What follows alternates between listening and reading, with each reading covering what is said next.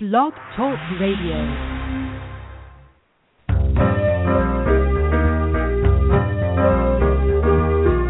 You're listening to Starseed Radio Academy, empowering Starseed to better serve the planet.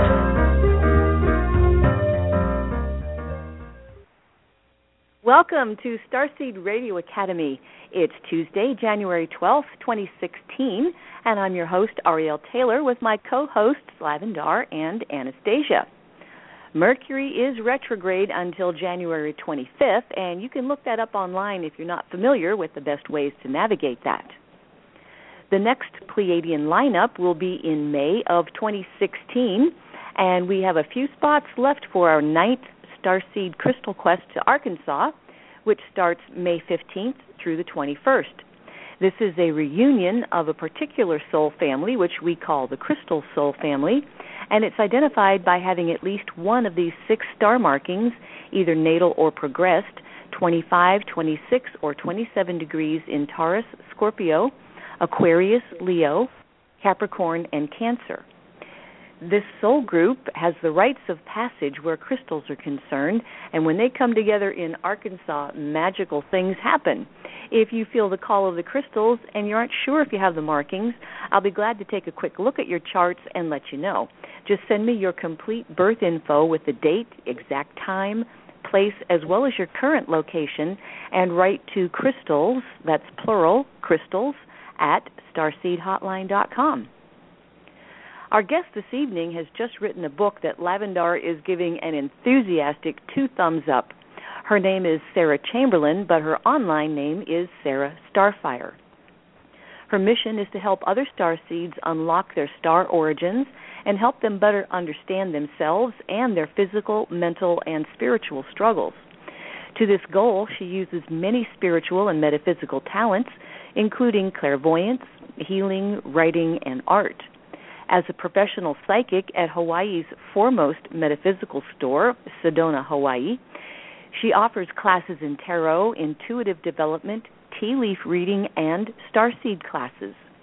Her lifelong experiences with extraterrestrials began at a young age and has contributed to her understanding of starseed missions. Her new book, Starseeds Intro, Manual and Handbook, helps put the pieces together in a masterful way. Until her new website is up, you can find her on Facebook as Sarah Starfire. At the top of the show, it's the Starseed News with Anastasia, bringing topics of interest to starseeds that you won't hear in the mainstream. And we'd like to thank Vanya and Tammy for hosting the switchboard this evening. We have an online Starseed community at starseedhotline.ning.com, and special thanks, as always, go to Tammy for her dedication to our forum. You can download our show podcasts on iTunes or right from our Blog Talk Radio episode page using the cloud with an arrow icon. We'd appreciate your support of our show, and you can do that by clicking follow on our show page here at Blog Talk, and you'll get our weekly show notices. The toll-free number for StarseedHotline.com is 888-881-0881. The Stage 1 Starseed confirmations are based on Lavendar's discovery of star markings and your natal astrological chart, and the Stage 2 session is a one-on-one phone session available with Lavendar, Anastasia, or myself. Remote healing sessions for people and pets are also available with Tammy. If you have a birthday coming up, don't miss out on your 10 hours of power. You can find out when that happens by requesting your solar return timing. And then if you want a Stage 2 interpretation of that solar return chart, please make sure you order at least 2 or 3 months ahead of your birthday to make sure you get it before the 10 hours starts. So first this evening, I would like to introduce Anastasia. Good evening, Ariel. Good evening, Lavendar. Starseed listeners, it's great to be back. Boy, is it cold in my neck of the woods, I'll tell you what. How is it down your way, Ariel? Well, for Atlanta, it's pretty dang cold. Oh, man. Well, it is winter. This happens to be January 12th of 2016, and so we're going to start out our news, like always, about the sun. Now, there's almost no chance of flares right now. Solar activity is very low, and they say likely to remain so for the next day or so. NOAA forecasters estimate a 5% chance of M flares and no more than a 1% chance of X flares, so it's pretty quiet up there. Now, the current moon phase is waxing crescent. It's 10% of full. I mention that because I just came in from the outside, and it's so pretty in the sky, that white sliver hanging up there. Now, the next full moon was called the full wolf moon. It will occur on January 23rd, is when the moon will turn into its full phase. Well, our top news of the week is surprising to me. I know a little bit, quite a bit actually, about Siberia, being somewhat invested in shamanism, but here's a story that one who thinks of the history of Siberia as not being the one I'm going to share with you today. The headline reads, it comes from Sputnik News, by the way. The headline says, Siberian scientists are one step closer to building a faster optical computer. What? Well, the fact is that Russia is developing the subarctic region of Siberia very rapidly, building cities up there and so on. So they are beginning to populate Siberia, and they have a science center up there. So it's called the Siberian Institute of Geology and Mineralogy, and scientists from that institute may have succeeded in growing modified diamonds. In fact, it's a step closer to faster computers that will run on light. Now, optical computing, also called photonic computing, uses photons and light beams to transfer information rather than using a slower electric current. The Institute's director said, I quote, "We have learned to grow diamond crystals with germanium defect centers. This material is key to building next-generation computers, so-called photon computers," end quote. Now, processors in optical computers would run around 10 million times faster than in existing digital computers. Siberian scientists can now insert germanium atoms into the diamond lattice, which is its crystal structure, composed of carbon atoms to create germanium centers, and this will allow microchips to run on light.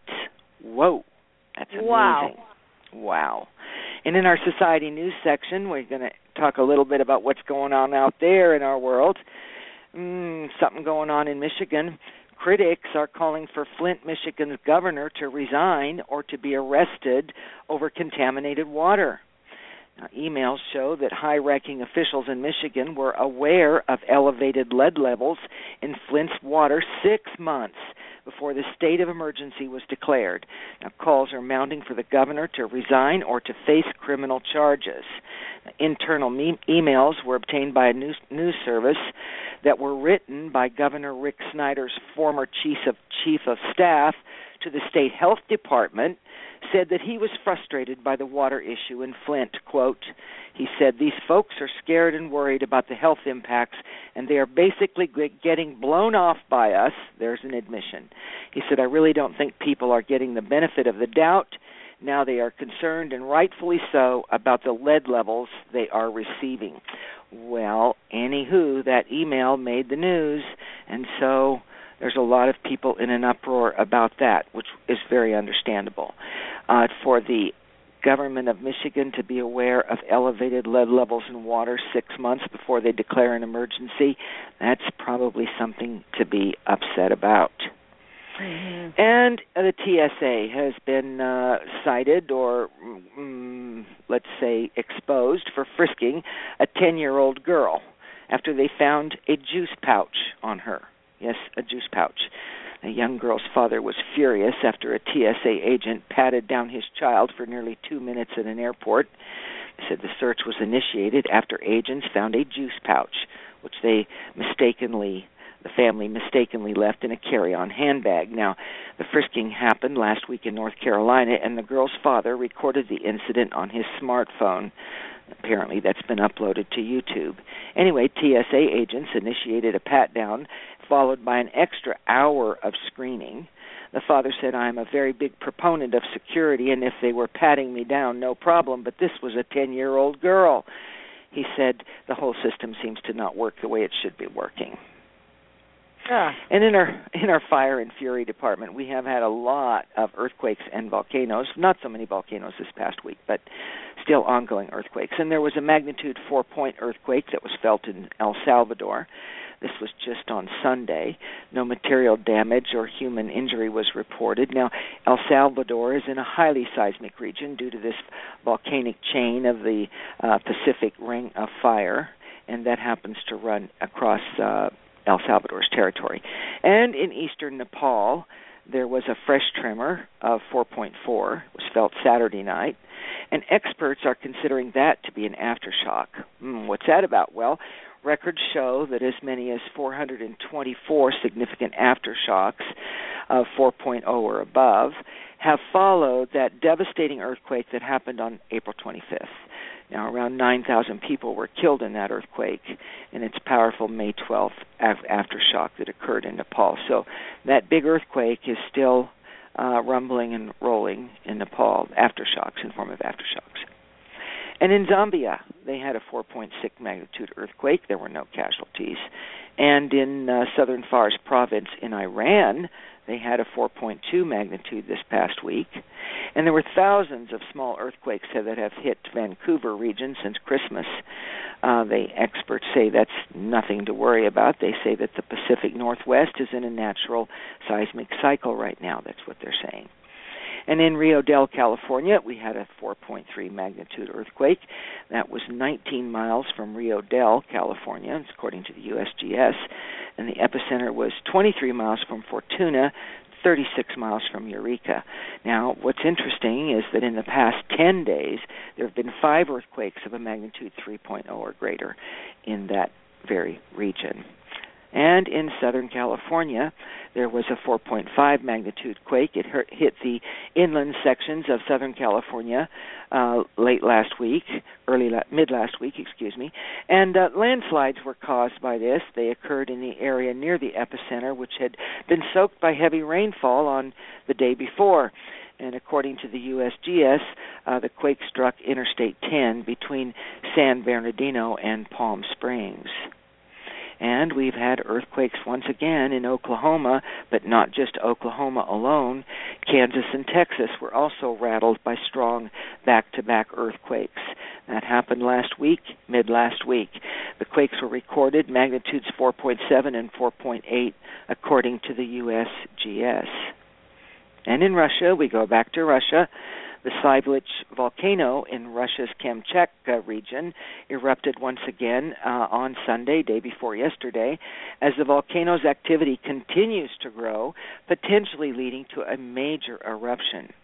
So we're watching that. It's releasing plumes into the atmosphere, and it's still disturbed. A lot of things going on there. All right, in our weather department, we have had a tornado touch down in Wales. That's right, Wales, the far north country of Wales in the UK. A mini tornado swept through a supermarket car park. That's a parking lot. They call it car park up there. And this is taken from, by the way, a Wales newspaper called Wales Online. So, anyway, they say a mini tornado swept through a supermarket car park. With such force, it turned a large online delivery van over on its side. Now, a Welshman was shopping at a store in Wales when he heard a loud bang and kaboom. When he went outside, he found the van overturned and the store's front sign ripped off by the wind strength. He said the noise was absolutely incredible. So Wales, wow. Wow, that's unusual. Isn't that unusual? It really is. It really, truly is. And as you all probably already know from watching mainstream news, it has been a stormy week across California with several El Nino-enhanced storms slamming the state. It's resulted in widespread flooding and road closures. Southern California has been one of the areas hardest hit by this train of storms, with inches of rain falling in the major metropolitan areas of Los Angeles and San Diego. So they've had quite a few mudslides, as is so common in that region. Having lived there, I can tell you. Usually every winter we have that. But with this drought, that was forestalled for a while, and now with this onrush of rain, they're really having some problems.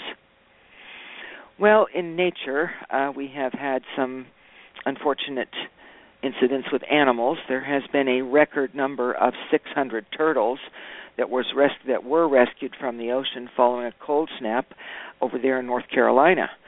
Now, state biologists say a record number of turtles were rescued earlier this week from our coast, they said. In all, again, 600 cold-stunned turtles, we talked about that last week, by the way, were caught in frigid waters near the shore, and they were not able to swim. Now, North Carolina aquariums took in about 450 turtles. They say many of those are going to need additional time to recover before they can get back to the ocean. But state people say that about 200 of the turtles will be transported to South Carolina and Georgia beaches tomorrow, where they're going to be released into warmer waters. The rest are going to remain in sanctuary until they can rehabilitate. And on the beaches of Whittier, Alaska, I talked about the Murrays, and that problem is continuing to increase. There have been thousands of dead common Murrays that are washing up on the beaches of Whittier, Alaska. It's an unprecedented die-off that has scientists wondering how many more thousands remain uncounted throughout Prince William Sound. A recently retired federal biologist has been doing surveys in that area, estimated there were more than 7,800 dead Murrays along a little over a mile of beach. That's a lot of birds per meter of beach. So anyway, we don't know what's going on up there, poor animals, but that's what's happening in Alaska. And we're going to talk about secrets revealed tonight. A lot of people take pharmaceutical medicine, so I thought I ought to share this with you. Not a lot of people know this, but price gouging is continuing unabated as Pfizer raises prices on over 100 medicines. Yep, they kicked off the new year by quietly jacking up the cost of over 100 drugs. So some of these by nearly a fifth. And it came through Reuters, this information. They reported their findings sometime late last week, citing statistics that were included in a research note from USB Securities. So they came about this information quite tangentially. It wasn't announced. It just happened to be uncovered by somebody who does research, and so Reuters managed to find that and are now reporting on it. So very unfortunate. And in our happy endings department, this is a wonderful story, guys. A golden retriever has returned to its home in Vermont after 18 months on the lam. They say for this dog named Murphy, this was a for-good ending to a hair-raising tale. Now, on a late day in June in 2014, a golden retriever was traveling in a car that was involved in a minor crash in northern Vermont. Now, the dog was alarmed by the accident, and when the driver, who was injured in the shoulder, opened the back door to check on her dog, he just jumped out. He jumped out, and he ran across the field and disappeared. So for over a year, Murphy was spotted by people in the vicinity all along the 30-mile stretch of where she lived. They said it was Vermont's Route 100. And the quest to find him became a community effort. Everybody heard about Murphy and that she'd lost the dog, and of course she was injured, and she put out pictures, and people posted it on their social media pages, and there was just a huge network of volunteers looking for this dog. Well, there were family members and a devoted group of dog lovers that happened to deploy game cameras. They did custom-made traps, and they developed a gun that fired a large net. They even consulted an animal psychic, trappers, and a wolf tracker. They enlisted countless numbers of local people to post Murphy's sightings online because they kept seeing the dog turn up here and there, but they couldn't catch him because when they called him, he would run. Well, they'd been looking and looking, and it went on so long. They kept snapping photos of him on various cameras, would see him sniffing around garbage cans or walking through the woods in the winter. And miraculously, Murphy managed to survive Vermont's brutally cold winter. Now, the average temperature in that area late last February was -1. So the dog just was out there in the cold, all alone. People kept seeing him. Nobody could get him. He wouldn't come when they were called. He wouldn't take any of the traps. And gradually his sightings diminished, and they were really starting to worry. They thought maybe Murphy would never get home again. But then he started showing up. A string of recent sightings got everybody excited. And on Saturday, this trap that they had ingeniously devised to catch him finally worked. It was actually some form of a fenced-in area, a cage that had a door. I don't know whether they baited it with food or what they did. The story didn't say. But when the dog went into the closed area, they pushed the button and the door fell, and Murphy was safe. So Murphy went back home. He's in good health. He's fine now. They caught him. Dog experts said that he had probably suffered post-traumatic stress syndrome from his accident. And this expert said this is not unusual with animals that get really traumatized from an accident or a bad event, and it jiggles their brains a little bit or their psychology. This expert said that even though Murphy knew his name and people that would see him running around would call him, he wouldn't answer because he'd been traumatized and just was not in his right senses. So once they got him home, captured him and took him home, the owner said, Murphy is pretty much exactly like he's always been. It was amazing when he walked in the house last night. It was like this light bulb came on. It's like he said, hey, I'm home. I know you people, and there's my toy. Isn't that wonderful? Now, I didn't know that animals could get traumatized like that. But that's the sweetest story, and I'm so glad that Murphy made it home. And, all those wonderful people that were helping, it's just really touching. It's just wonderful. So Murphy's fine. He's home. Beautiful golden retriever. Happy ending there. Wonderful story. We love that. Isn't that great? Well, I have a quote for you tonight to lead off the week for Starseed, and it is this. If light is in your heart, you will find your way home. And that is from Rumi. Rumi. So there we have it. If the light is in your heart, you will find your way home. Wow, I like that. I like that. Murphy somehow had light in his heart. He found his way I home. was thinking that Murphy. With the help of others. You bet. You bet. Yeah. All right, Ariel. That's it for Starseed News for tonight, for this week. Well, I want everyone to have a beautiful week. And we will. Thank you so much for the Starseed News, Anastasia. And with that, I'm going to bring Lavendar online, and then we will get Sarah on. Hang on a second here. Okay, Lavendar and Sarah, you are both good to go. Welcome to the show, Sarah. Hi, thanks for having me. Oh, it's our pleasure. Okay, Sarah, this is Lavendar, and I am so thrilled that I was able to find you after you sent me this wonderful book called Starseed Intro, Manual and Handbook.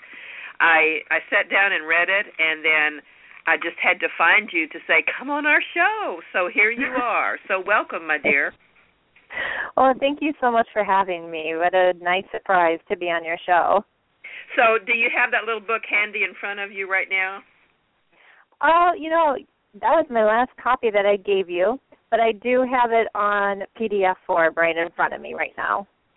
Okay, so I'd like for you to go to the 18 Ways to Know If You're Starseed. It's on page 35. And I'd like for you to start by reading those 18 things before we have our interview. All right. Well, here's the 18 ways to know if you may be a starseed. I feel like I need like a Johnny Carson drum roll for this. Number one, a constant feeling of not fitting in, being teased from an early age, never quite feeling that you fit in even into adulthood. Number two, a longing to fly, or that you do a lot of traveling, having that feeling that you want to go home. Number three, changing your outward appearance, changing your hair color, style and clothing. I feel that all of this is a way for us to try to figure out who we are. Number four, dreams or encounters with ETs, feelings of encounters with extraterrestrials. Number five, love of sci-fi films and television shows, the X-Files, Medium, Unsolved Mysteries, anything having to do with the spiritual and unusual, paranormal. Number six, actual love of science and spirituality as it's one, believing that science and spirituality can coexist. Number 7, you abhor violence of any kind, whether it's movies, television, world events, or personal events. If there is any indication of violence or confrontation, you are out of there. Number 8, you're a natural healer and channeler. You love to help people and animals and will go out of your way to do so. You're often working as a psychic or healer. Number 9, you are very helpful and sweet, and you have a cool exterior. You are very guarded of who you let into your close circle. Number 10, fascination with certain star systems or planets. Number 11, social awkwardness, putting your foot in your mouth, awkwardly feeling like the conversation is over but not sure how to continue with your dialogue. Number 12, you're not only in love to have the latest gadgets and technology, but also learn how to use them quite easily. You're a quick learner. Number 13, you have a fascination with ancient pyramids, temples, and ruins. Number 14, you are a bit aloof and ungrounded. You tend to live your life daydreaming. It's hard for you to focus on mundane tasks. Number 15, you are a workaholic. Even on your days off, you're still working. Number 16, you believe that angels are actually visitors from other worlds. Number 17, you have a strong sense of claircognizance, or just knowing. You know things before they happen, and you feel like information is continuously being channeled through to you. Number 18, to learn as much as you love to teach. I really loved those 18 points. That was, it's really right on. So let me ask you, what motivated you to write this book? Well, I've always been a writer. Ever since I was a little girl, I used to write short stories. And I've been trying to write a book, I don't know how many, 10 years, 15 years, and nothing was coming out of it. And then recently over the summer, I had a breakup with a friend and threw me into a depression. And a couple of days after that initial breakup, I woke up one day and I said, wow, I have this book I started writing a while ago, and it was only maybe 1 or 2 chapters that I had actually finished. And I decided I was going to sit down and start writing out my book. And I started at 7:30 in the morning and finished at 6:30 at night, and I had 95 pages complete. And I said, well, I guess this is my book. So it was a fast came out. All the information that was being channeled came out fast, and obviously my guides wanted me to get this book out right away. I know what you mean. I know when my little crystal book happened, I wrote it and edited it and printed it all in 14 days. So, yeah, that's pretty much what happened here, too. It comes fast and furious, and you just have to be ready to hold on to the information and make sure it gets down on paper. And the days that I did it, the computers, I didn't have a computer. I just had a little brother typewriter. So it was great that you had a computer to type yours, right? I do. Yeah, absolutely. Although I have a 1964 electric Smith Corona sitting on the lanai that's waiting to be used at some point. I hear that. Okay. So why don't we start by talking about some of your early experiences with ETs and just kind of bring us along on your journey of how you woke up and knew who you were. Well, my first real experience that I had, I was actually, I grew up in Michigan, and my husband and I were living in Lansing, and I had this dream one night where I woke up, but I didn't feel like I was dreaming. I woke up, and there were these aliens, little gray aliens, around my bed. There must have been about 12 of them, and I was levitating. And I wasn't scared or anything. I just thought, oh, they're so cute. Look at them. It wasn't frightening. And then the next day I woke up and I was in the shower getting ready for work, and I noticed I had this implant or something underneath my arm. And it looked like it was pressing through the skin. It wasn't any like an indentation. It actually looked like there was something coming out. And I took a picture of it, but of course then we didn't have digital cameras, so I just had a cheap 35 millimeter film, and of course the picture never turned out.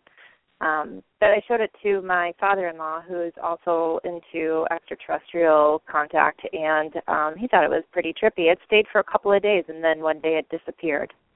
And then I've always felt this connection to the stars. Used to always go outside and watch like meteor showers, and just I would talk to the stars growing up. And when we moved to Hawaii, my personal experiences just started to increase from there. I had a past life regression over the past year, and I went home to my home planet of Andromeda and met my mother there. And it's funny when you get a past life regression, you never really know if it's real or not, or how much of it you're really making up in your head. But I will tell you that the experience that I had was about the same experience I had when I got your package with the crystals. I could not stop laughing. And it was just it was like a feeling of coming home and seeing her for the first time. And we just were laughing the whole time. So all of that is, how I came to terms with it is I was in this major denial for a long time before I had my awakening. And I finally had somebody on Doreen Virtue's class. She teaches this, the realm angels, or earth angel realms, I think is what it's called. And she takes you through and she'll help you find where your soul's origins are. And I tried every possible realm that there was, and a lot of them I did fit into, but none of them really stuck until somebody from the forum said, you kind of sound like you're a starseed. And I went back and I watched the videos, and I did some research on starseeds, which is how I originally came across the Starseed Hotline website. And I was really averted to it because I didn't want to be associated with being weird. I just wanted to be normal. I was used to being different. I just don't want to be weird. Good luck with that. Yeah, right?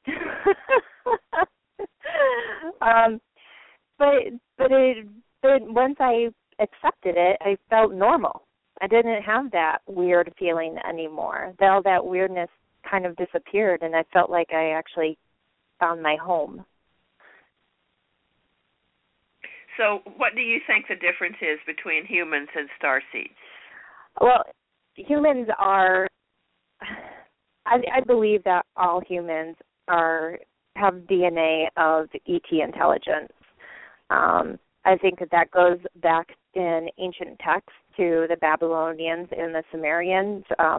If you go back and you study some of their texts, they speak about the Anunnaki who came here and they implanted, and they basically made the human race as slaves.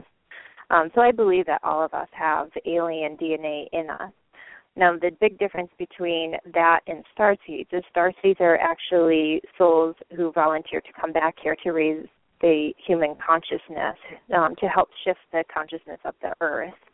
And by doing so, they have a more direct link to alien DNA than regular humans do, because, of course, over the thousands of years that we've been on the planet, we've developed more and more of human DNA as opposed to alien DNA. So we have these starseeds that are here, and they're helping. Their main mission is to help other people in whatever form that they can. Yes. I've been researching a lot about DNA and how it's been aligning to my 25, 26, and 27 degree planets. And it's very fascinating to see that throughout a period of time that they have injected serums into the bloodline that would actually match these 25, 26, and 27 astrological codings. That's what I'm starting to find now. And I'll be writing about that eventually. So I wanted to ask you, talk to us a little bit about what you think about ley lines and ancient structures on the planet. Well, ley lines are really interesting because if you look at where all of the big pyramids happen to line up with another, it's almost, when you look at that on a globe and in structure, everything lines up. The Stonehenge, the pyramids of Giza, Machu Picchu, Tiahuanacan, all of those structures seem to wind up on the same either latitude or longitude of one another. And I believe that they're the center of point of like a conductor of energy, and it's a way of communication with the star people.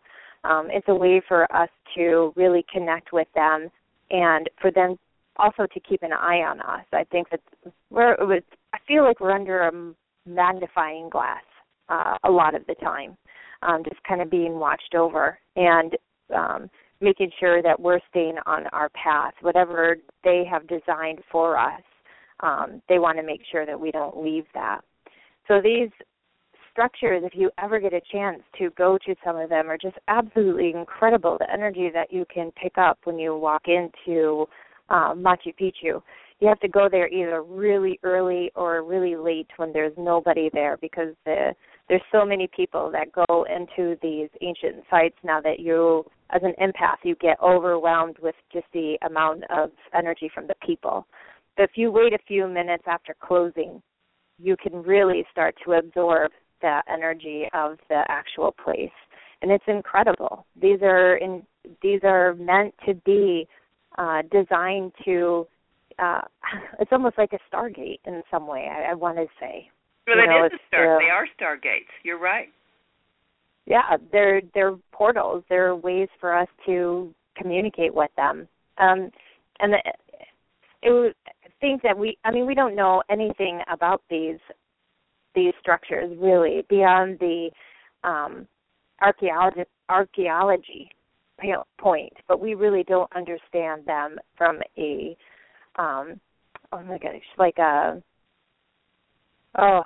what's that guy's name? The nuclear physicist. We don't understand it quite from that term yet, from that line. So these are really cool structures, I think, that everybody needs to get to at some point or another. So what island do you live on Hawaii? I live on Oahu. Oahu. Do you ever get over to Kauai at all? Oh, that's my favorite island. Mine too. Mine too. Are there any sacred site places that you have found in Kauai that'd be worth mentioning? Yeah, there's quite a few. I mean, throughout the islands, you're going to go to different places, and you're going to find major energy points. On Kauai in particular, Ko'olau Valley is a major energy point. If you can hike back there, the energy that is held back there is very healing. They have a lot of people that go back there. I know after the Vietnam War, there was a lot of vets that had gone back to the back of the valley to heal from PTSD. And there's still, some of them are still over there. So that's a really wonderful spot. I know on top of Kokei is also really nice, and that one is where they have the wetlands. And, the interesting thing about Hawaii is that it's all an energy point. And a lot of people believe that the top of Mauna Kea is the top of Mu.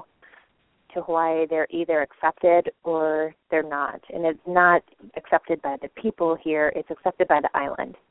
You know what just came to me as you were talking? Why don't you put together a sacred site starseed tour for Hawaii? And let our listeners know and get a group to come and see you. Yeah, that's a really good idea. Yeah, I mean, I haven't seen anyone really advertising for people to come to Hawaii. Maybe I'm not on the right mailing list, but I just haven't seen any, and I know that the calling is happening. It's got to be happening. Oh, it's so. I have so many friends here in the spiritual community in Hawaii that they know that they come from the stars, and they understand that they have Pleiadian DNA in them, and a lot of them are working as Reiki healers, but it's way beyond Reiki. It's working, it's working with the energy that's given to them from their home planet. Right. And we may not fully ever understand that completely, but they know that they're connecting to something much, much bigger than what we thought originally possible. Right. What do you think about the connection between mental illness and starseeds? What's your take on that? Oh, boy. Yeah. Well, I'm glad you actually brought that up because, I've been experiencing this myself. Do know that a lot of starseeds that have come to this earth really have a hard time assimilating to the earth energy. And it's very difficult for them to ground themselves. You often hear people who tell other people, you're just not grounded. And that's one of my biggest pet peeves because for starseeds I have known that it's very difficult for us to ground ourselves.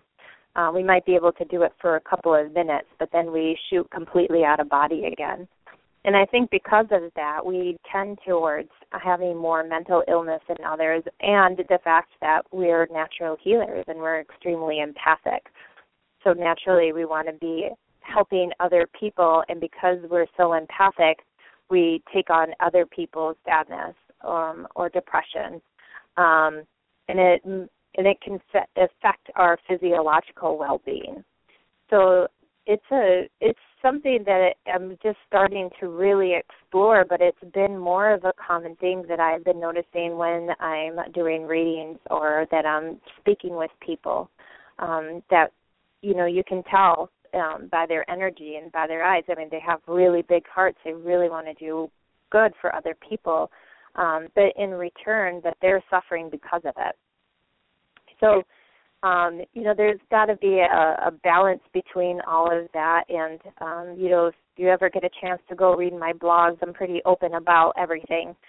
And one of them is that, I think that there's got to be some sort of compassion on both sides. And for people, like for starseeds, you shouldn't feel that you're alone or there's something dysfunctional about you, because there's not. It's just that you're wired a lot differently than most other people, and you may be ultra sensitive, but that's also what makes you unique, and that's what makes you able to connect compassionately with other people and other animals.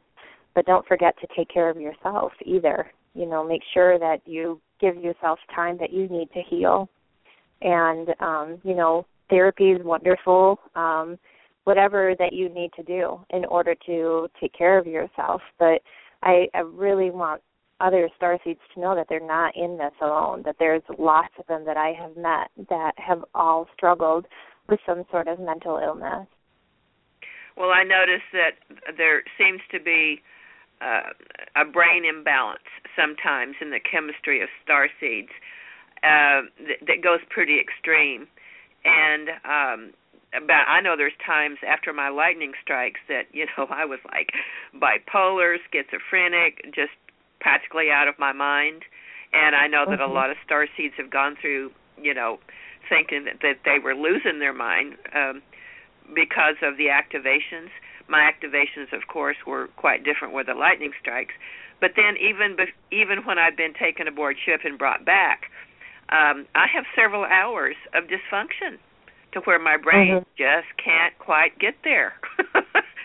And I just have to sit and wait until it clicks in. And it has to do with the way that I'm changing my vibrational energy from one place to another. And so do you find that also? Oh, yeah, absolutely. Absolutely. And we can be the cool thing is once you recognize and you accept that maybe you have a chemical imbalance, you can work on ways to be aware of it, and also recognize that that is a time that your guides are working on you. And so while you are feeling a little bit crazy or a little bit unbalanced, you know that in time that is going to shift again. And you'll be able to come out of that even stronger than what you were before you went in it. Yeah, I've tried everything from Jack Daniels to crystals. Believe it. But now I'm on a new product called Lion's Mane. All these years I've had to jump around and find different things that would work for me, but now Lion's Mane seems to be working. Do you know about that product, Lion's Mane? You know, I have done research on it. It is a fungus, and, you know, the other thing with starseeds a lot of times is they have a lot of digestive issues because of their sensitivity. So I haven't tried the Lion's Mane yet because I'm supposedly allergic to mushrooms. Oh, really? I thought I was, too, until I took this product, and it just snapped my brain completely, too. I mean, it's wonderful. I'm really loving it. Of course, it may, you know, in a week or two or a month, it may stop working and then have to go to something else. But that's just what the lightning strikes have left me with is a body that keeps changing all the time. So yeah, that must be a big challenge for you. Well, it is. I've been doing this for over 30 years, and I'm getting really tired. All right. So let me ask you. You've got a new book that you're writing. What's your new book about? So my new book is going to be more of a workbook. It's I guess it's like a companion book to this one. I want to have some exercises in there for starseeds, and I'm going to be touching on some other stuff as well. I probably will be speaking a lot more about mental illness and starseeds and our physical bodies and how we react to the Earth atmosphere. So it's more of a companion book, I guess, to this, and I'm working on it. I'm a long way off from finishing it, and I'm hoping I can finish it by the end of the year here is my goal. Oh, you probably will. So what about people that have bad alien encounters? What do you think about that? That's really a good question, too. One of my really good friends who is a starseed is in total denial about it because she had such a terrifying experience having ETs come into her room as a child. I believe that there are so-called bad ETs out there, but I don't believe that they really can penetrate us too much. I feel that our guides are constantly looking after us and protecting us. And I think if you allow the fear to settle in, that's an open opportunity for them to come and attach themselves to you. But a lot of the times, and I think that this is true, is people who have these bad encounters are just so frightful because they're not sure what they're experiencing, but they're really getting healings from these ET beings that are coming and visiting them at night. Yeah, I think you're right about that. Yeah, I do. So tell us what you can help us with understanding more about why we're here at this particular time. You know, after 2012, I noticed that it wasn't so much about the Mayan calendar ending. It was about the reemergence of all the starseeds started standing up all over the planet. That's kind of what I've been tracking. Is this what you've been tracking also? Is this this gigantic rush of energies that have happened after 2012? Isn't it incredible? Yeah. Yeah, that's exactly what I've been experiencing. You know, I think we actually were trying to get to Peru for the end of the Mayan calendar, and we went, and, you know, obviously the world didn't end, but you could feel the global consciousness shift. People were starting to wake up, not even as well as being spiritually more awake, they started to become more consciously awake. In other words, being more aware of politics and the way that politicians were handling situations that were coming up in the world. We are also a lot more prone to sensitivity, and people, unfortunately, we've also endured like a higher number of gun killings here in the United States, and I think that a lot of times I have to go with the chemical imbalance and with the starseeds. Columbine was one of those things that is so sensitive to talk about, but, those kids were indigo children, and I think that they didn't have a lot, they lacked a lot of love and support, and they took their aggressions out in a very negative way, obviously. And we think that we've seen an increase in that, but we've also seen an increase in people, especially these younger generations that's coming up right now, who are standing up for things that they really believe in is right. And it's just really, it's mind-blowing to sit back and look at how far that we've come in just, 4 years? 3 years? Yeah. Everything seems to be accelerated. It's like our brain power that we had was 10%, but then after 2012, I think it went to 15 or maybe even to 20. And a lot of people on the planet, their consciousness just started rising up and tracking their own energies. And what gets me about crime today, when I watch things on TV, I go, didn't they know that the consequences for that? Like that woman that I saw on TV last night that stole all that jewelry and went to all those states mashing, the glass and grabbing, and she didn't put on a mask. I mean, didn't she know she was going to get caught? Didn't she know that there were consequences for this? It's like I'm watching people's reaction to energetics, and some of them surprise me because it's like common sense, and then on the other flip side, I see where people are tracking really far into consciousness to find out about how things are working. So it takes me to the spectrum from 1 to 10, monitoring all the time. Yeah, absolutely. It's a little bit shocking too.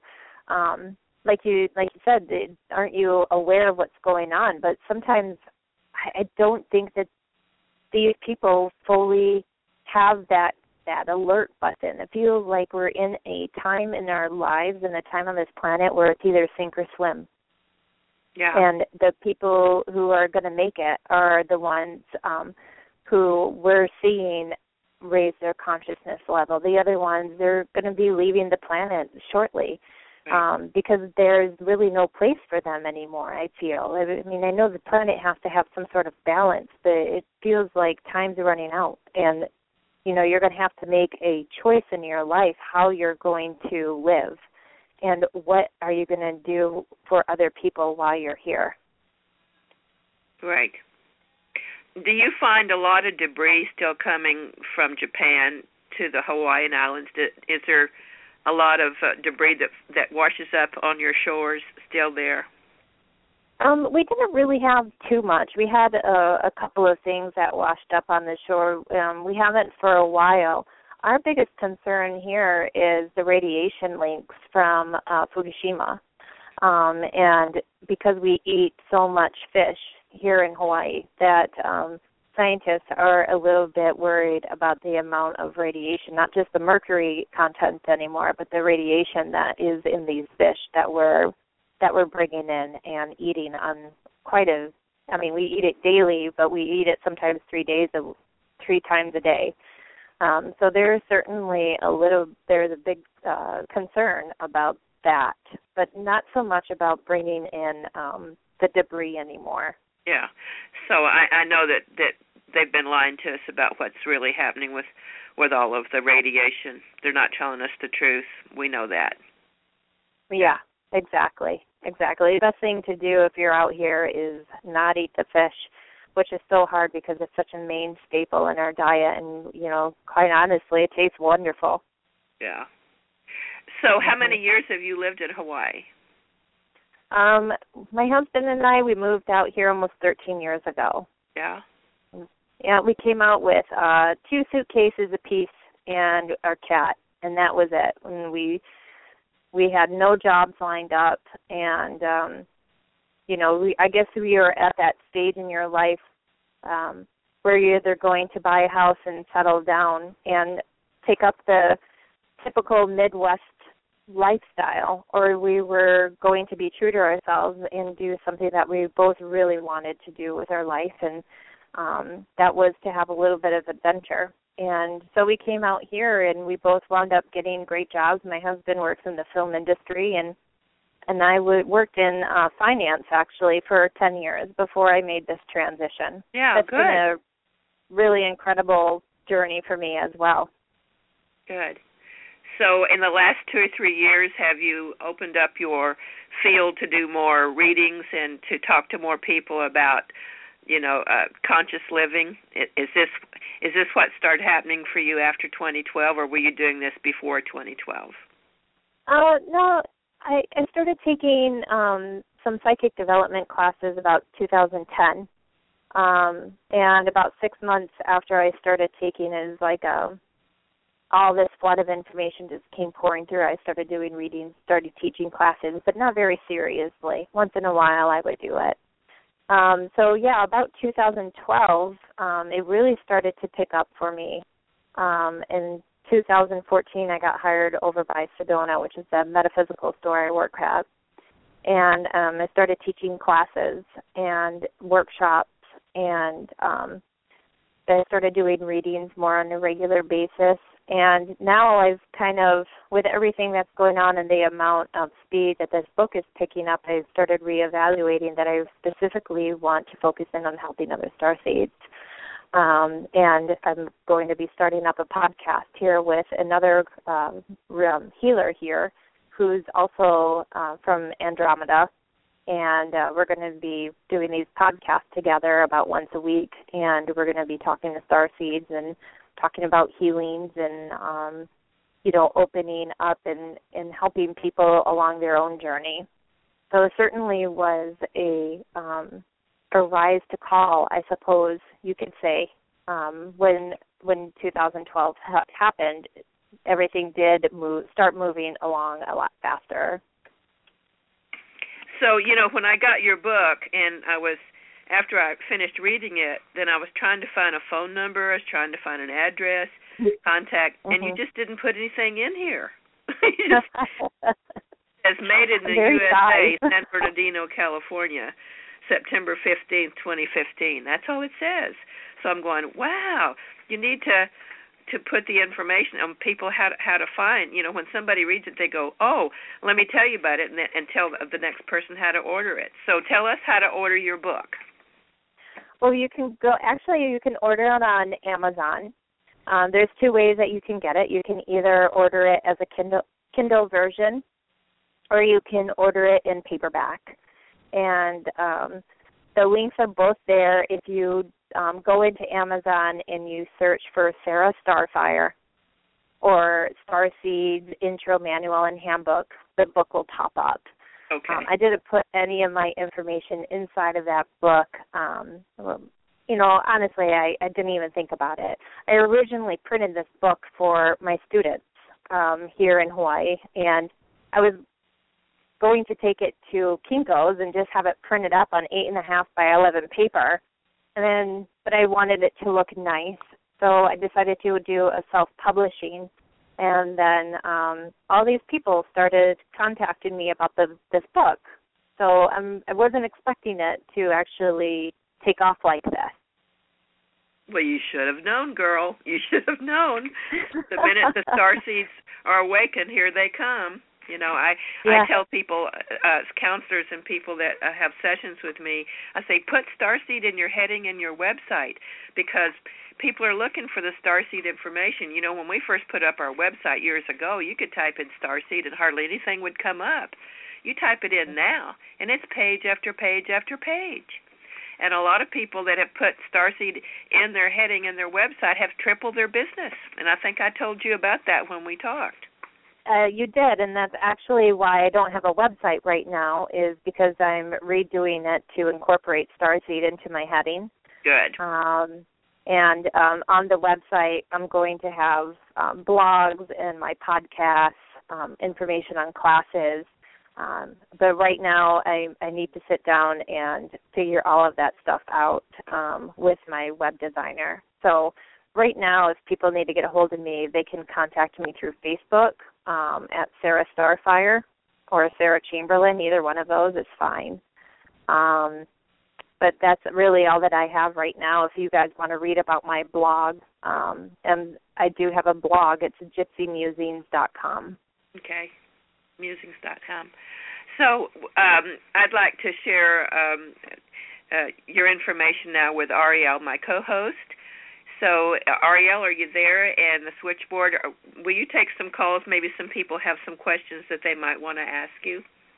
Will you be willing to talk to our audience for just a few moments? Oh, yeah, absolutely. I'd love to.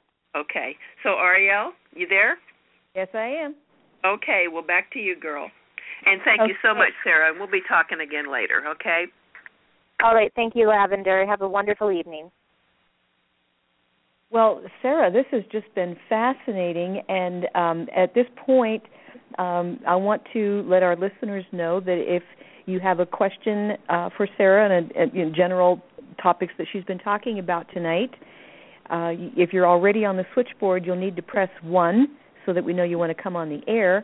And if you're not on the switchboard, if you're listening on the computer, then dial 917-889-8292. And then once you're in, press 1 so that we know you want to come on the air. And while we are waiting to see if we have people with questions, I just wanted to kind of ask you a little bit more about what you do there in Hawaii from your bio, besides, teaching classes and doing readings. Can you tell us, are you working with more? Are you finding more starseeds are being coming through the door for you? Oh my gosh, yes. Yeah, and as a matter of fact, once I acknowledged that I was a starseed, they just flooded through. It is such a global coming out. Like Lavendar said, when we started the website in 2009, there just wasn't. Maybe there was just as many starseeds as there are now, but they were either asleep or kind of in the closet. But I have just seen a global rush. On our forum, we've got a little widget that shows the members and their position on the globe, and they show up as little green lights, and it's just everywhere in every country, from Siberia to Hawaii to South Africa, Australia, all of Europe, Eastern Europe, India. Just they're everywhere, and it's really heartening. Because it shows that there is a movement and there's an awakening, and the starseed presence is becoming louder and louder on the planet, and it's just very uplifting because strength in numbers. Yeah, exactly. It is strength in numbers. Nobody wants to come out of the proverbial closet no matter what if they don't have some sort of backing, or if there's somebody who hasn't already led the way.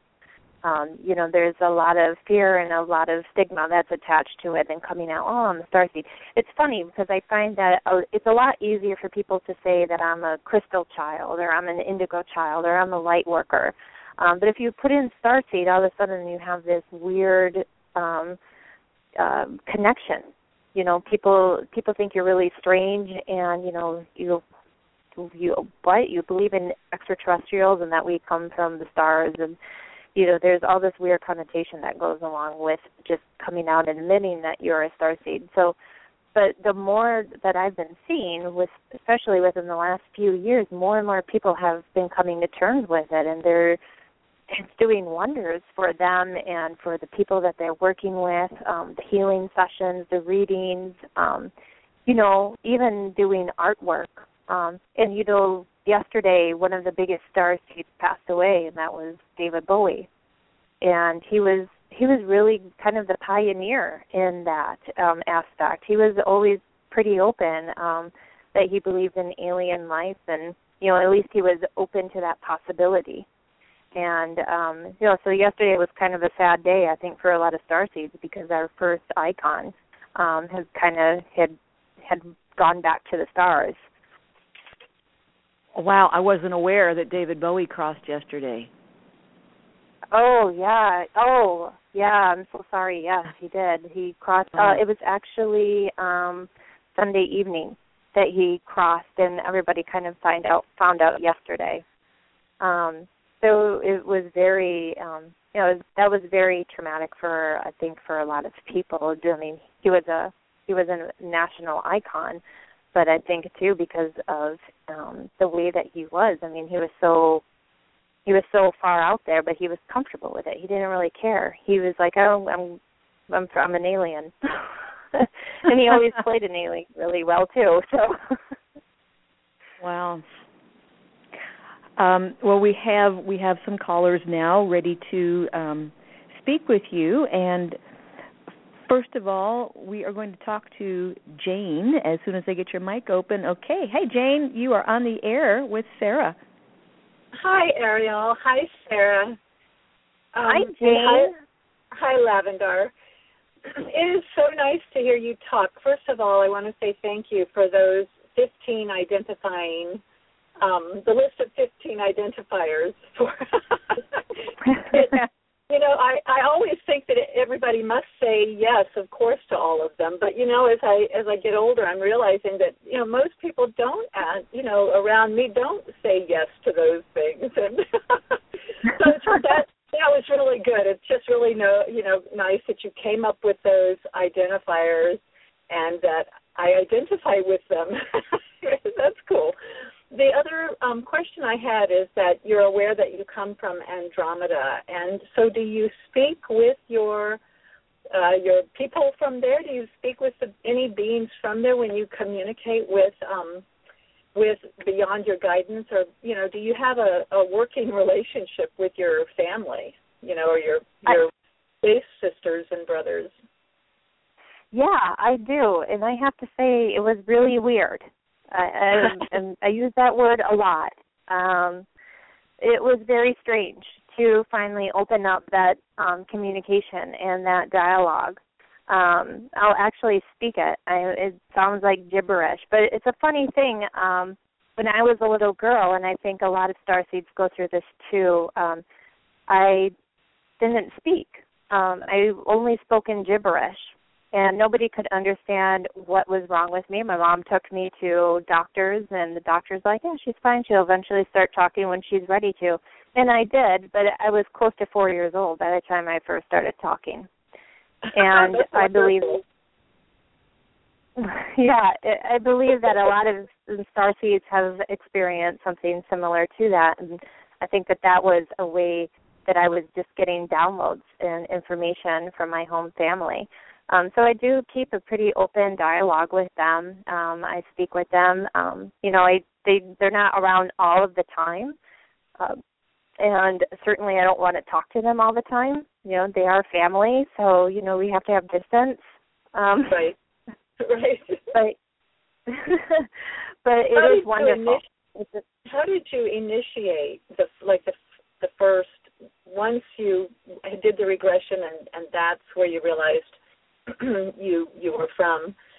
How did you initiate your first conversation with them? Did you meditate, or did you just sit down on the edge of your bed and said hello? How did you do that? Kind of a little bit of both. During the regression, like I said, we just spent probably about 5 minutes laughing. I don't really remember us actually speaking words, but I believe that a lot of it was telepathy, and a lot of that communication that was happening was being transferred through our third eye. And then when I'm doing a reading or if I'm working with somebody, I'll just listen. I'll use clear audience, and I'll listen to the messages that are coming in. Other times, if I'm by myself and I'm on the beach underneath the stars, I'll just start speaking to them and just start channeling in that way. So it takes a lot of practice to get comfortable with that, but once you do, it comes a lot easier than what you think it would. Yeah. Okay. Well, that's fascinating. I just very happy. I can't wait to take a look at your book, and I can't wait for the next one to come out. And just want to let you know it's just really nice to hear your voice. Well, thank you, Jane. It's nice to meet you. And hopefully we'll meet someday. I think getting a group of people like Lavendar suggested to come to Hawaii and show them the PowerPoints is probably a really good idea. Yeah, I think that's a great idea. She was trying to get me to do that earlier, so I think having it. It's a really great idea. Okay, well, listen, you guys have a great evening. Thank you so much for sharing. I like the identifiers, and I'll get your book. Thank you so much. Okay, thank you. Have a good night. Yeah. Thank you. You too. Bye, Ariel. Bye, Lavendar. Well, we have another question for you, but before I get to that, I was thinking about what you said about people who will readily say, "Oh, I'm indigo, I'm a rainbow, I'm a crystal, I'm this or that," but they won't admit that they're starseed. I just got the hugest kick out of that because they're all starseeds. You know, right. Starseed is more of a generic term, which, by the way, Lavendar is the one that coined that term way back in the 70s. She was one that came up with it. Now it's everyday.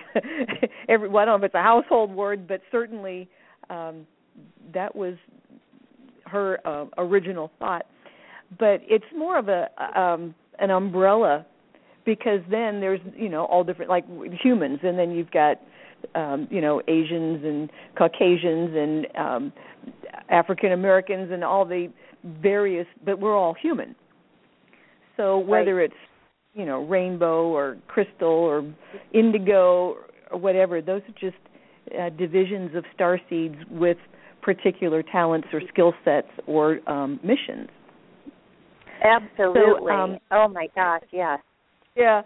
So I just kind of thought that was amusing. But actually, our switchboard host, Vanya, had a question, and I'm going to try to ask this for her if I get it correctly, I hope. Have you come across what she was calling the starseed codings with numbers like 909 and 808, or do you have any kind of information about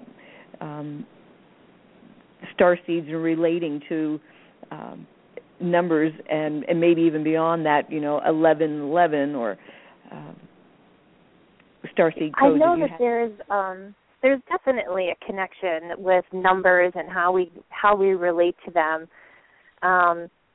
Doreen Virtue's got this whole, they're angel numbers, and I don't know if they're even that. I think they're definitely messages to help us on our life, but it's just not us. I think that it goes even bigger than that.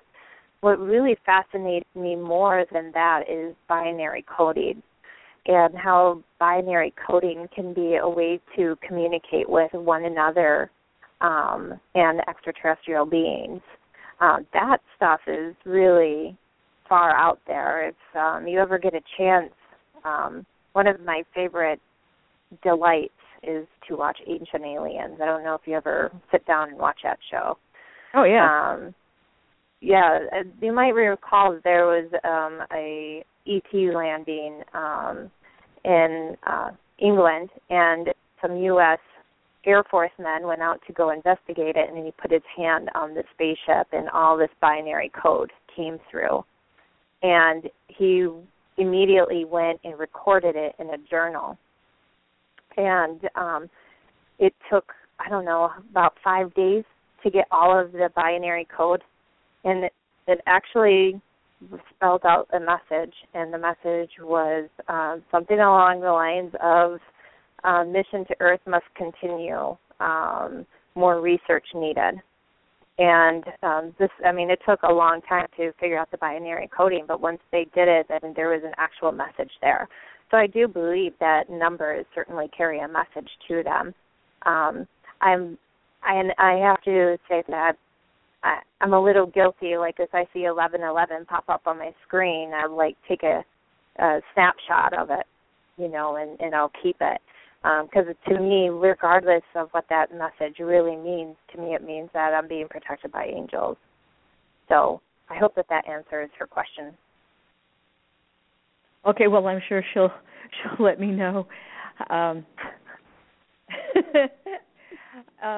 had a question and it just disappeared. Well, I'm going to ask you something that's maybe a little bit, it's not really off topic, but we've never had anyone on the show that did tea leaf readings, and I've never known anyone that did that. I've only seen it on TV. How did you start doing that, and how does that work? Oh, that's a really fun story. I'll try to consolidate it as much as possible.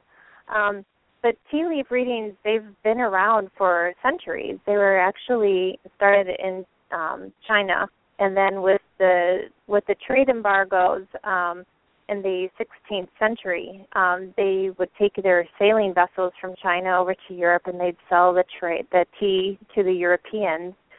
And somehow they made it to the gypsies, and the gypsies realized that they could use it as a form of divination. And it became like a main thing. Like people would go to see the gypsies, and you can either have your tarot cards read or you could have a tea leaf reading. So eventually, this made it into the homes, especially of affluent women.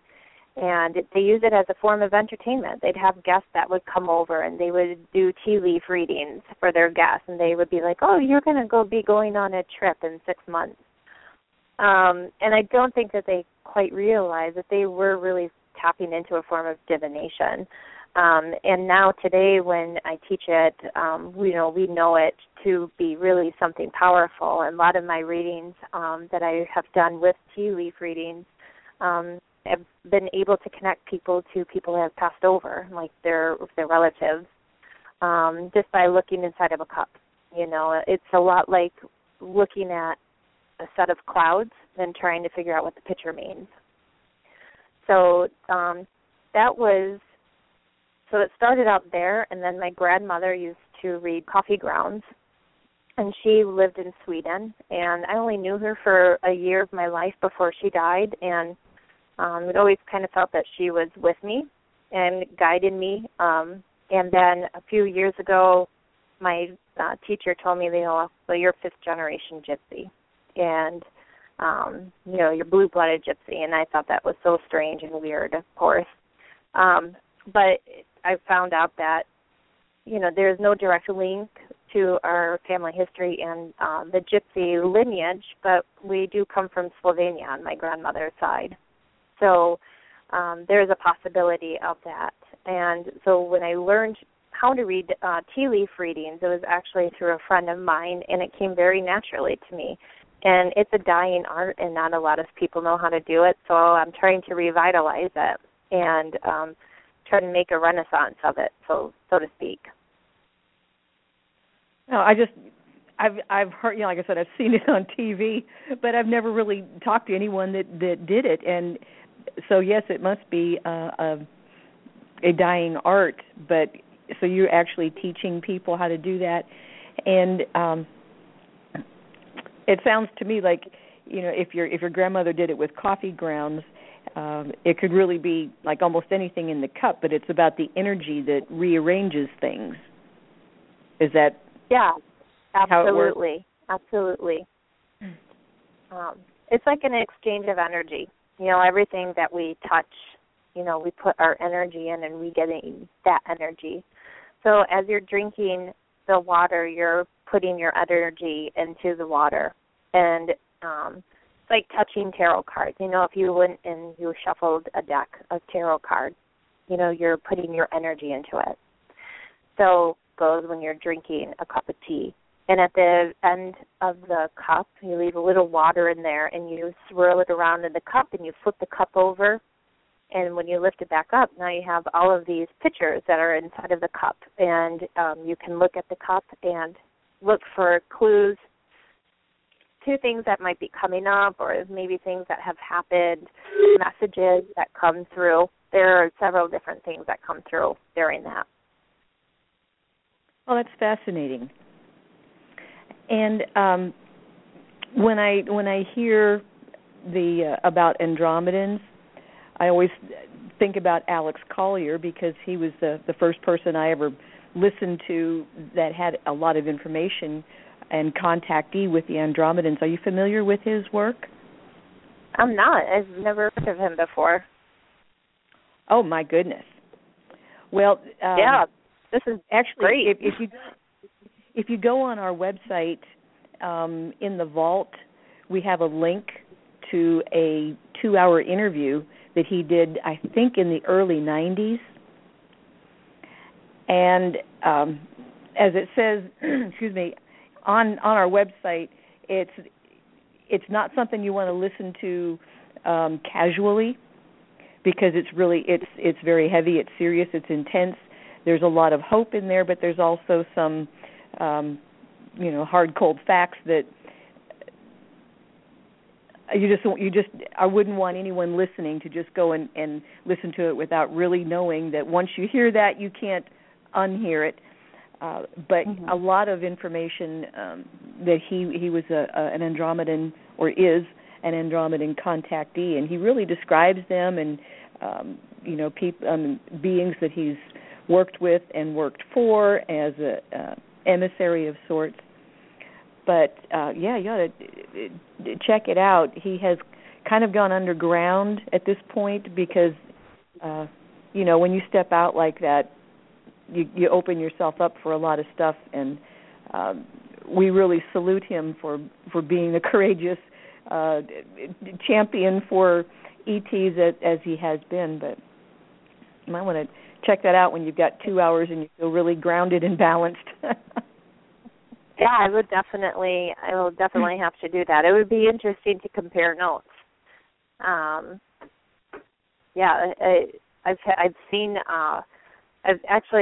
my guide in the ET form before, and it was intense. It was intense, but it was also a very wonderful experience. And boy, I bet that had he done that today, if he had waited and done that today when there's such a massive consciousness shift like it's happened now, he wouldn't feel the need to go into hiding. Yeah, well, I won't say he's in hiding, but he's adopted a lower profile, as far as I can see. Although I know he's still speaking in certain areas. So, when you said you have seen your guide in like physical ET form, do they have kind of like pale blue skin? Oh my gosh, it's so strange.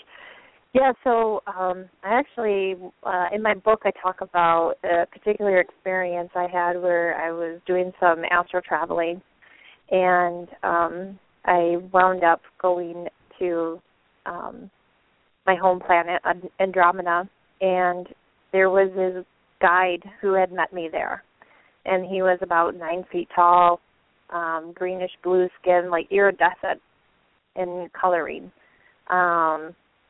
And there, over one of my shoulders, was the city. There was like a city with all of these really beautiful spires that kind of remind me of Hindu temples. And then there's another one on my other shoulder, and that was my guide. And that was the the angel that was looking like he was about 9 feet tall and had that iridescent tail, like not really pale, it's like a greenish blue hue to him. Yeah, that's that's the way that Alex had described them. And one of my favorite quotes of all time, it came from Alex through his Andromedan, one of his Andromedan guides, named Visayas. And the quote is this: "The love you withhold is the pain that you carry."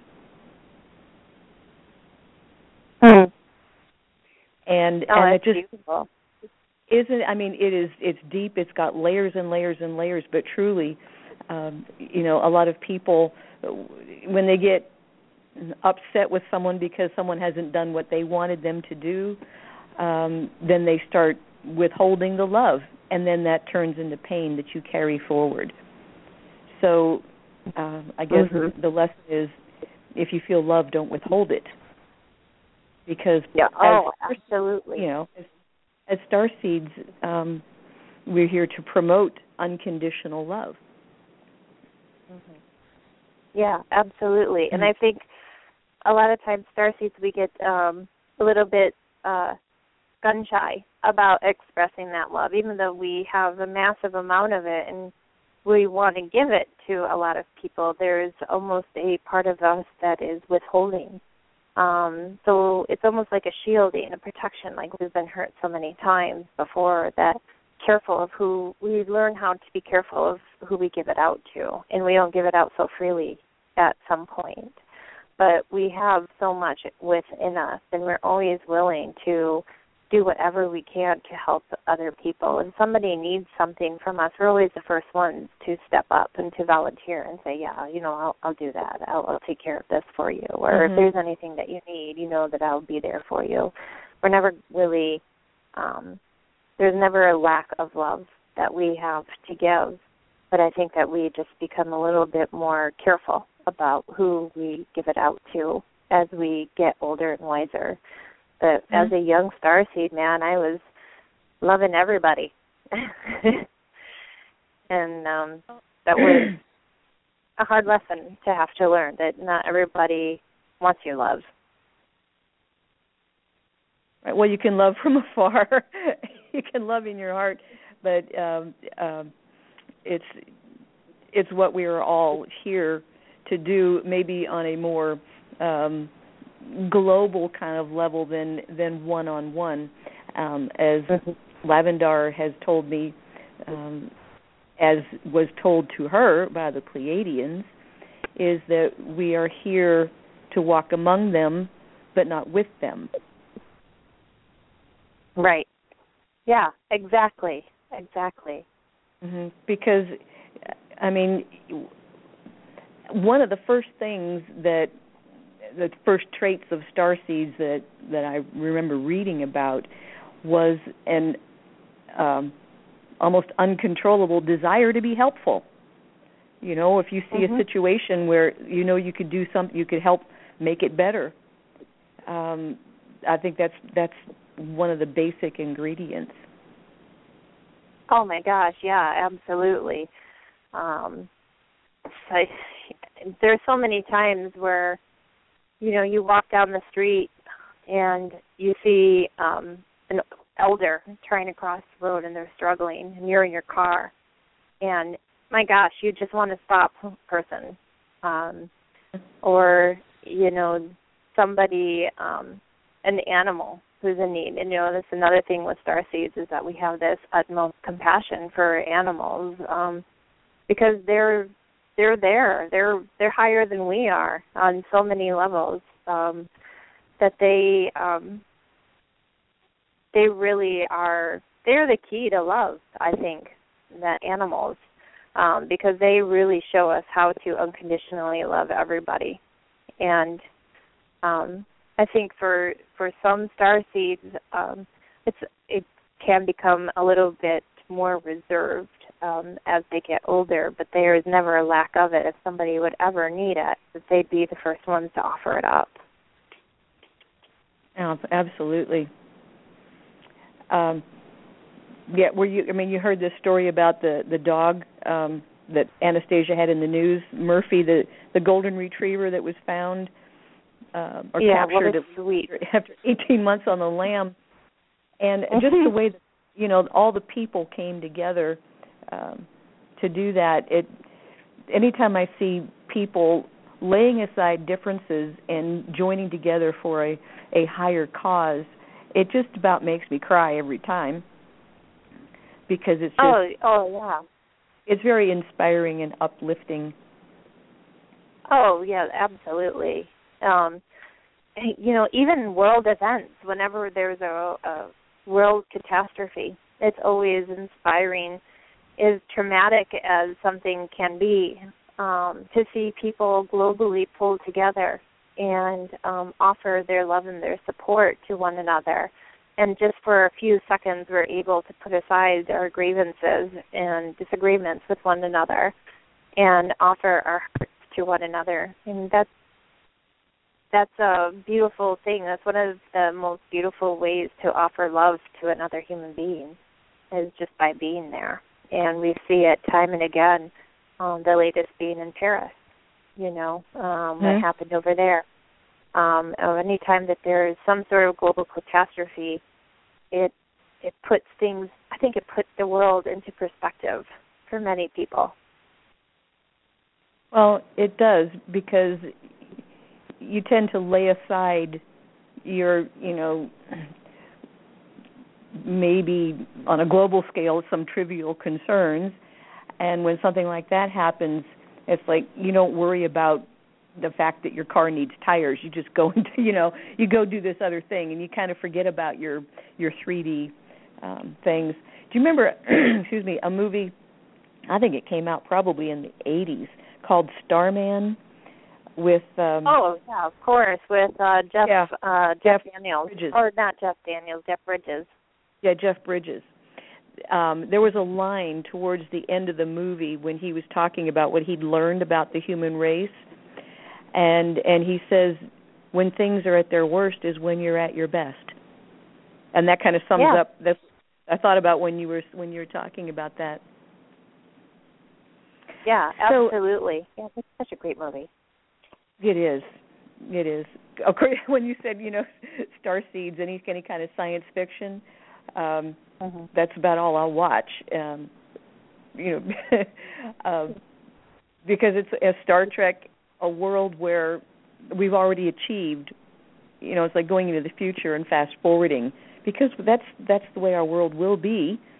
Sooner or later, it's going to happen. Right. Yeah, so absolutely.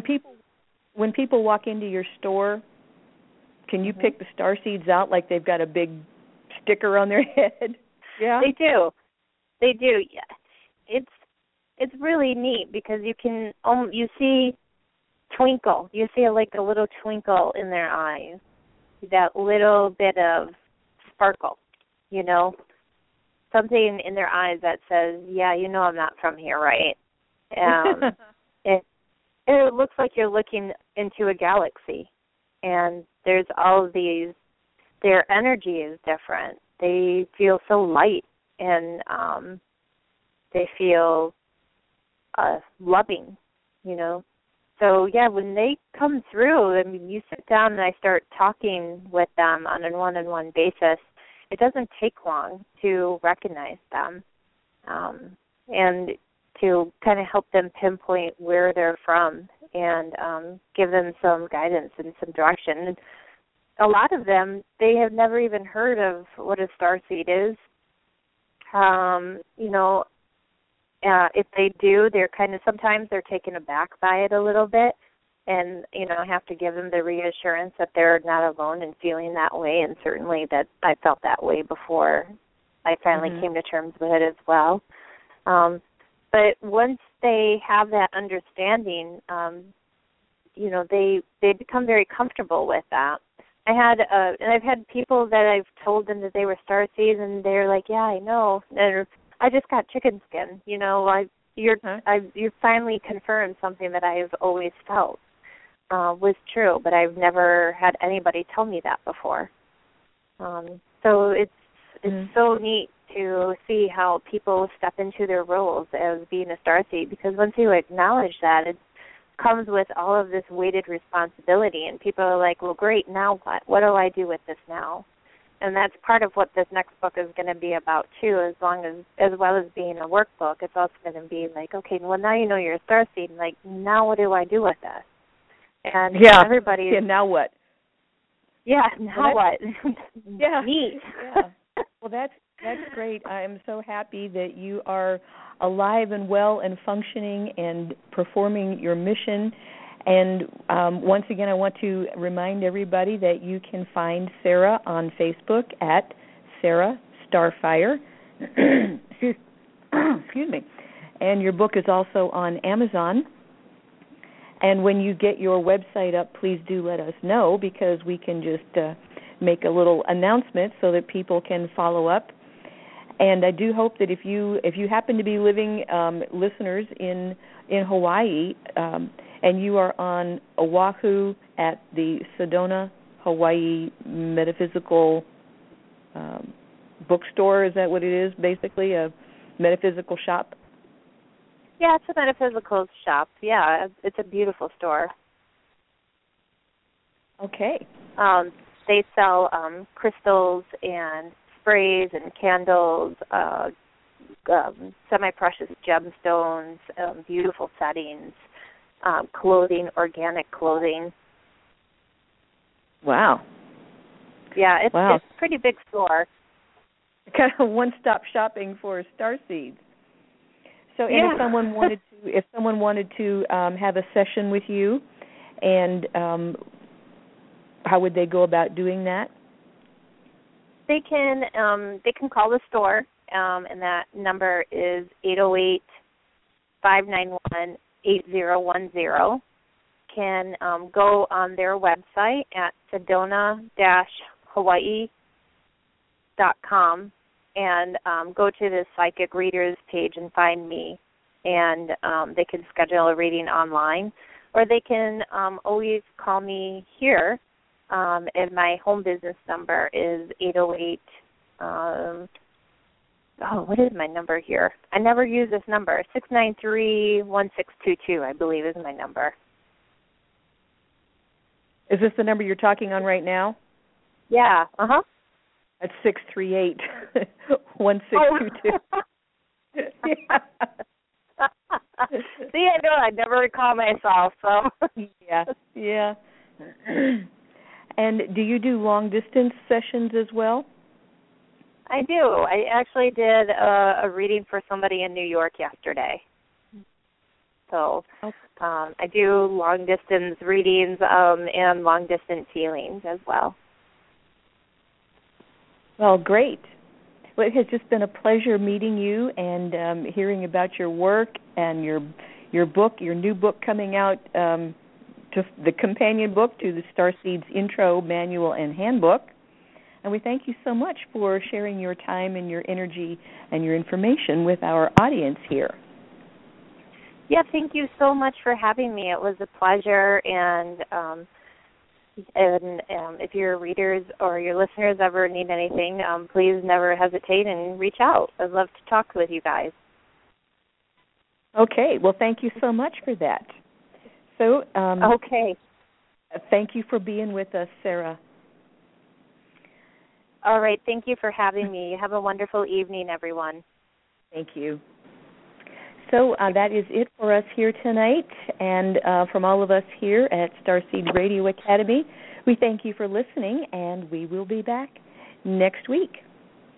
Good night, everybody.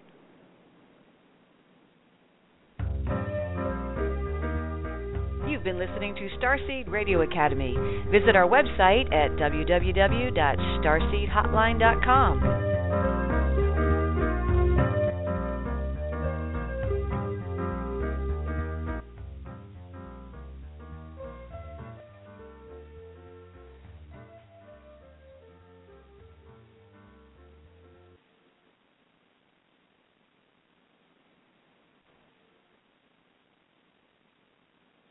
Step into the world of power, loyalty, and luck. I'm gonna make him an offer he can't refuse. With family, cannolis, and spins mean everything. Now, you wanna get mixed up in the family business. Introducing The Godfather at ChumbaCasino.com. Test your luck in the shadowy world of The Godfather slot. Someday, I will call upon you to do a service for me. Play The Godfather now at ChumbaCasino.com. Welcome to the family. VGW Group. No purchase necessary. Void where prohibited by law. See terms and conditions. 18+.